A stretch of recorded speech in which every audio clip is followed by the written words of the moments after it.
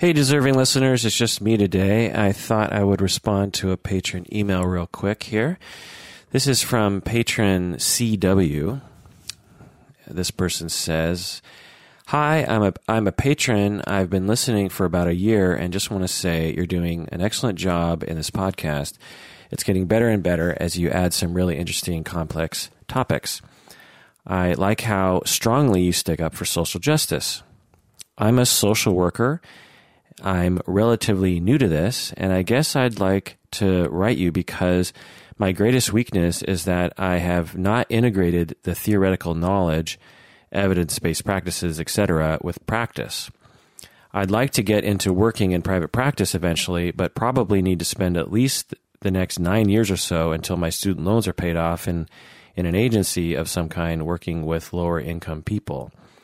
So let me just chime in here and say that I'll be talking about this issue of integrating theory in a bit. But just to comment on private practice, I don't know where you live or, what your situation is exactly, but private practice, you earn a lot more money than you do at agencies. Sometimes 2, 3, 4, 5 times, maybe more as much money. The difficulty is building a private practice can be difficult. However, I have seen some people build a private practice very quickly and very effectively. I supervise a lot of post-grad people in private practice, and I have seen a lot of variability in how fast people develop a private practice. They're all in Seattle. They're all from similar programs. They all have similar skill levels, but there's just something about some people that I've supervised that makes it so that they attract a lot of people or they go after a lot of people, they market better or something. And so I just thought I'd point that out. And I have a lot of ideas about that because, again, I've worked with a lot of people, trial and error, this kind of thing, but I won't go into it. Anyway, the reason why I say that is because patron CW is saying, I'm stuck at an agency for the next 9 years or so until my loans are paid off, and then I can go into private practice. And I just, have to say that if you don't want to work at an agency, I'll say if you want to work at an agency, then do that. But if you don't want to, there are a lot of other options out there. There's a lot of gigs for therapists and social workers. There's a lot of different types of jobs, and there's a lot of variance in the amount of money people get paid. Anyway, so patron CW goes on and says, "I liked your podcast on therapeutic mistakes because," I think it was called Failures, if I'm not mistaken, "because of all of the mistakes you mentioned, mine particularly were the ones about not having a coherent treatment plan, not having a theory, and not using evidence when it comes to working with a client. When you're working with a client, how do you determine what the best evidence-based practice is when you have a limited amount of time? Do you have any technical suggestions, like using the EBSCO to search for articles on the matter? Is it something you're just supposed to already know or have been able to internalize over the years of working, or something that you get through an internship?" Okay, so what I'll say about this is it's going to be kind of nuanced because there are so many different types of clients and so many different types of therapists that it really depends on what type of clients you work with and what type of therapist you want to be. And you have a lot of choices, regarding that. So, for instance, if you're treating people for OCD and that's what you're specializing in, then there's a very specialized treatment for that.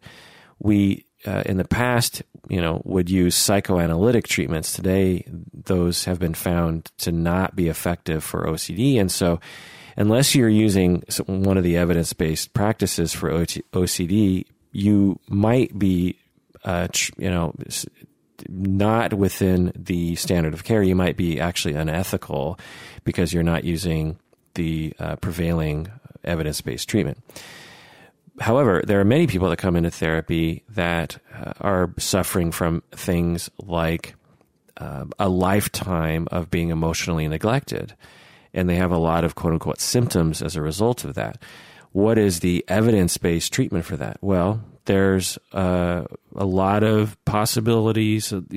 Perhaps all the different therapies might work for that person, and perhaps none of them will work for that person. How do we even categorize that? What if it doesn't fit neatly into some DSM diagnosis? Then there's not likely to be any kind of research regarding the effective treatments for that sort of thing.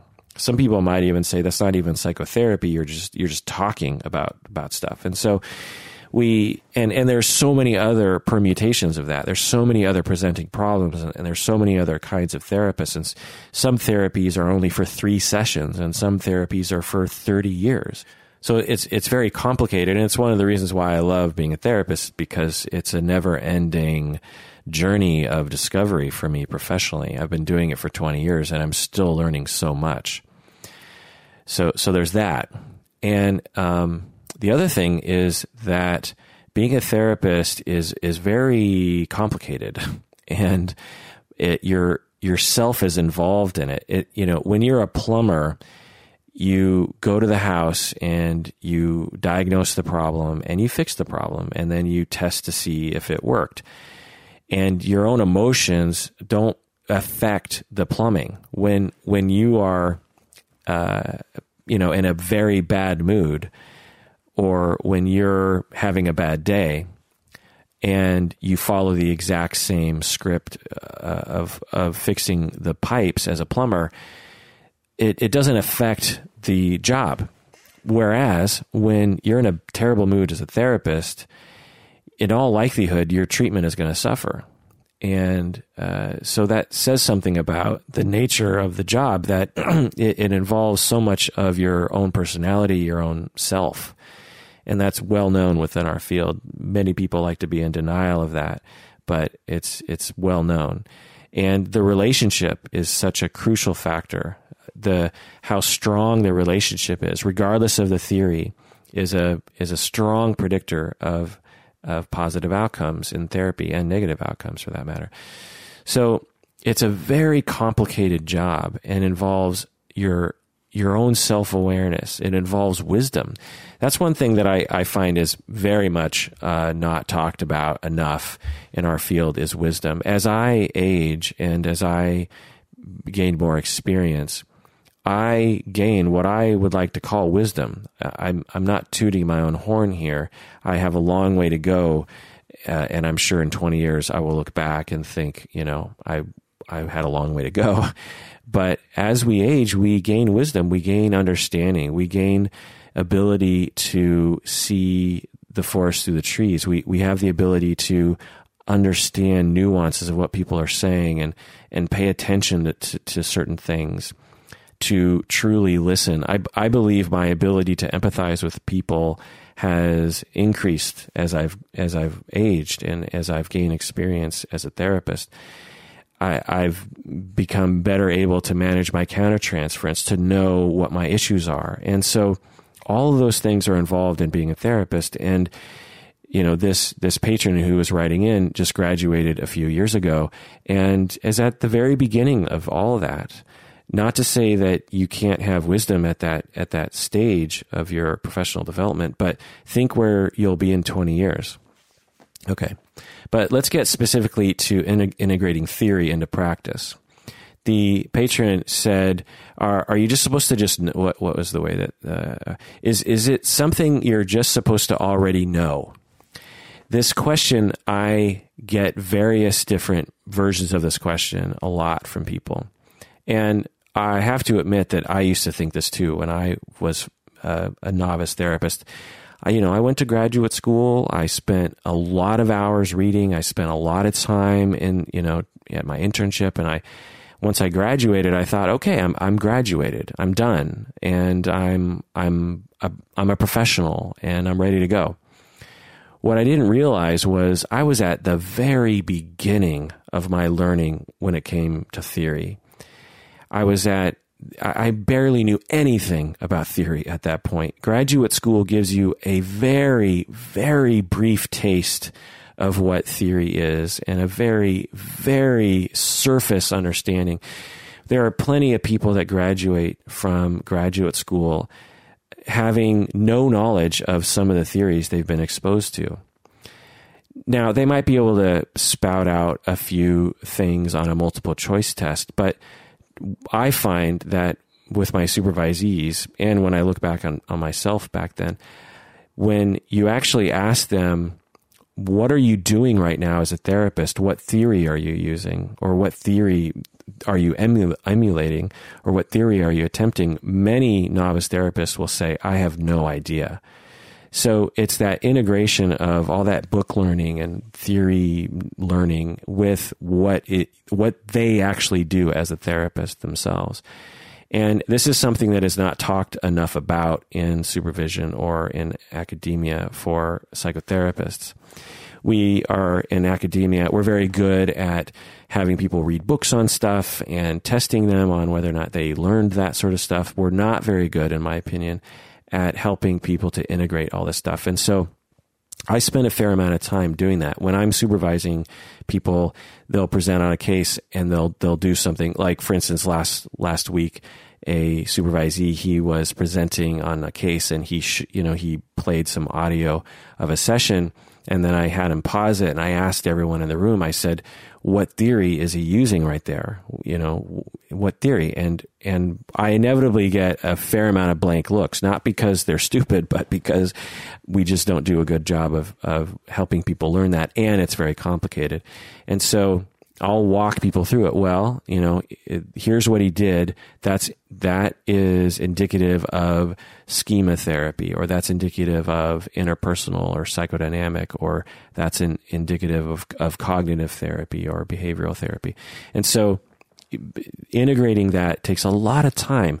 There are so many theories is another problem, is that if we just had one theory of psychotherapy, then it would be so much easier, because there would be a small set of principles that you have to understand and a small set of interventions you have to understand, and different measures, that measure whether or not therapy is working or not.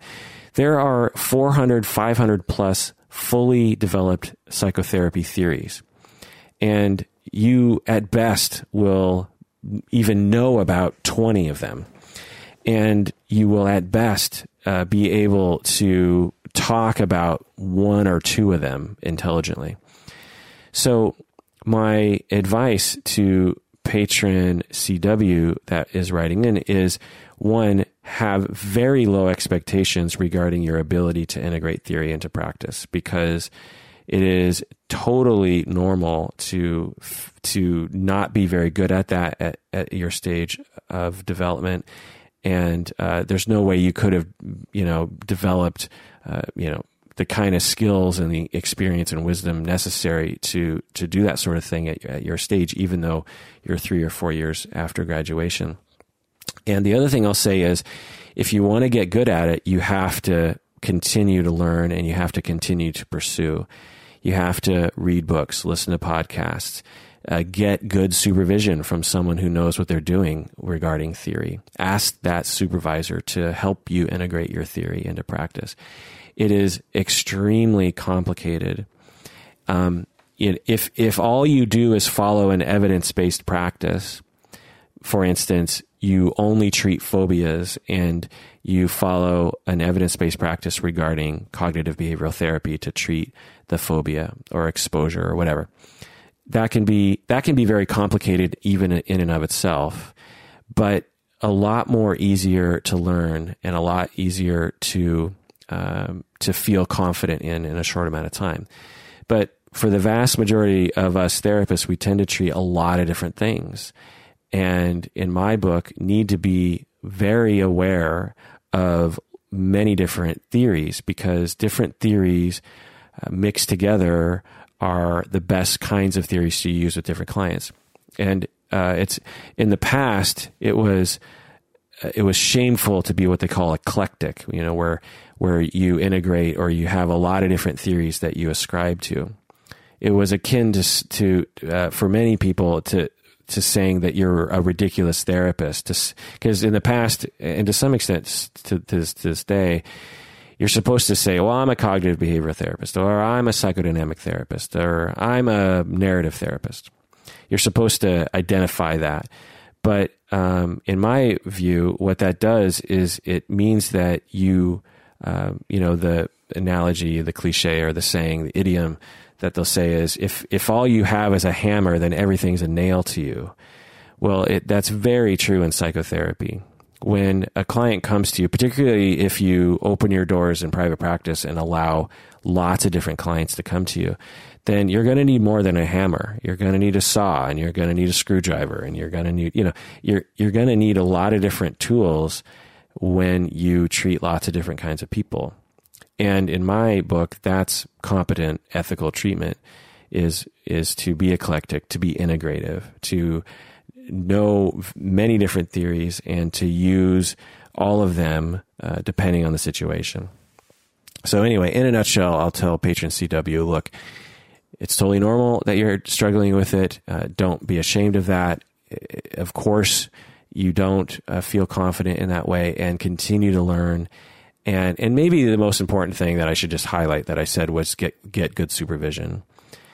Reading stuff is one thing, listening to podcasts is another thing, but getting a supervisor to go back and forth with and really have that supervisor walk with you and be able to pick up on things. For instance, I work with supervisees that have been practicing for 10, 20, 30, 40 years.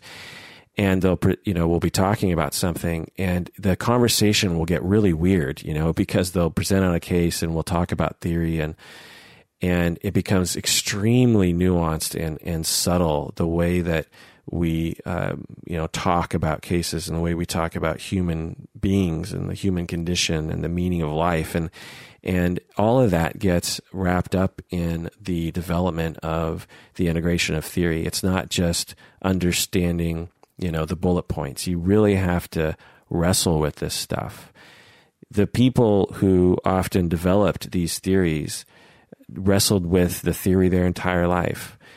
There are psychodynamic writers who struggled with their own personal tiny little corner of theory for their entire life. And so it's very complicated and requires a lot of conversations and a lot of trial and error and a lot of thinking about it. And the reason why I'm at my phase of understanding is because I've done all that wrestling, and I've had all those conversations, and I've read all those things, and I've taught, as a teacher, as an instructor, as a professor, whenever I lecture on any particular theory, I go down that rabbit hole and learn it forwards and backwards so that I could teach it. And so that's another reason why I've been able to further, go down the road regarding theory. As an instructor, I'm forced to because there's nothing that will accelerate your learning of something like having to teach something. So, in these podcasts also, whenever I go down a rabbit hole on a particular topic for the podcast, I learn a lot during that process. And so if you're just relying on your graduate school to have given you that wisdom and that professional development and that professional confidence, if you're relying on that, you're barking up the wrong tree there, because, it's just not possible within 2, 3, 4 years to have that integrated theory experience. Anyway. All right. Well, that does it for the podcast. I don't think I've introduced the podcast. This is the Psychology in Seattle podcast. I'm your host, Dr. Kirk Honda.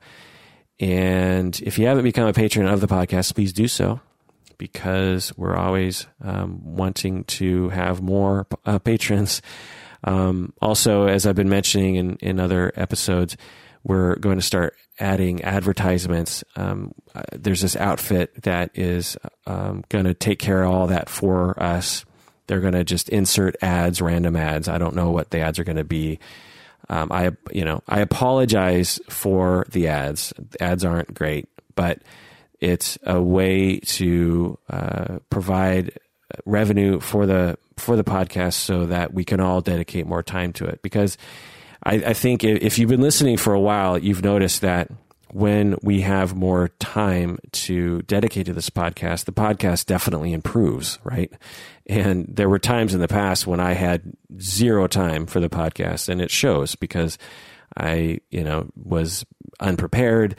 The topics weren't very interesting. And so I, so this is all, so adding the advertisements will be directly related to improving the podcast and providing the podcast that you guys deserve, because you're deserving listeners, right? All right, please take care of yourself, because you deserve it.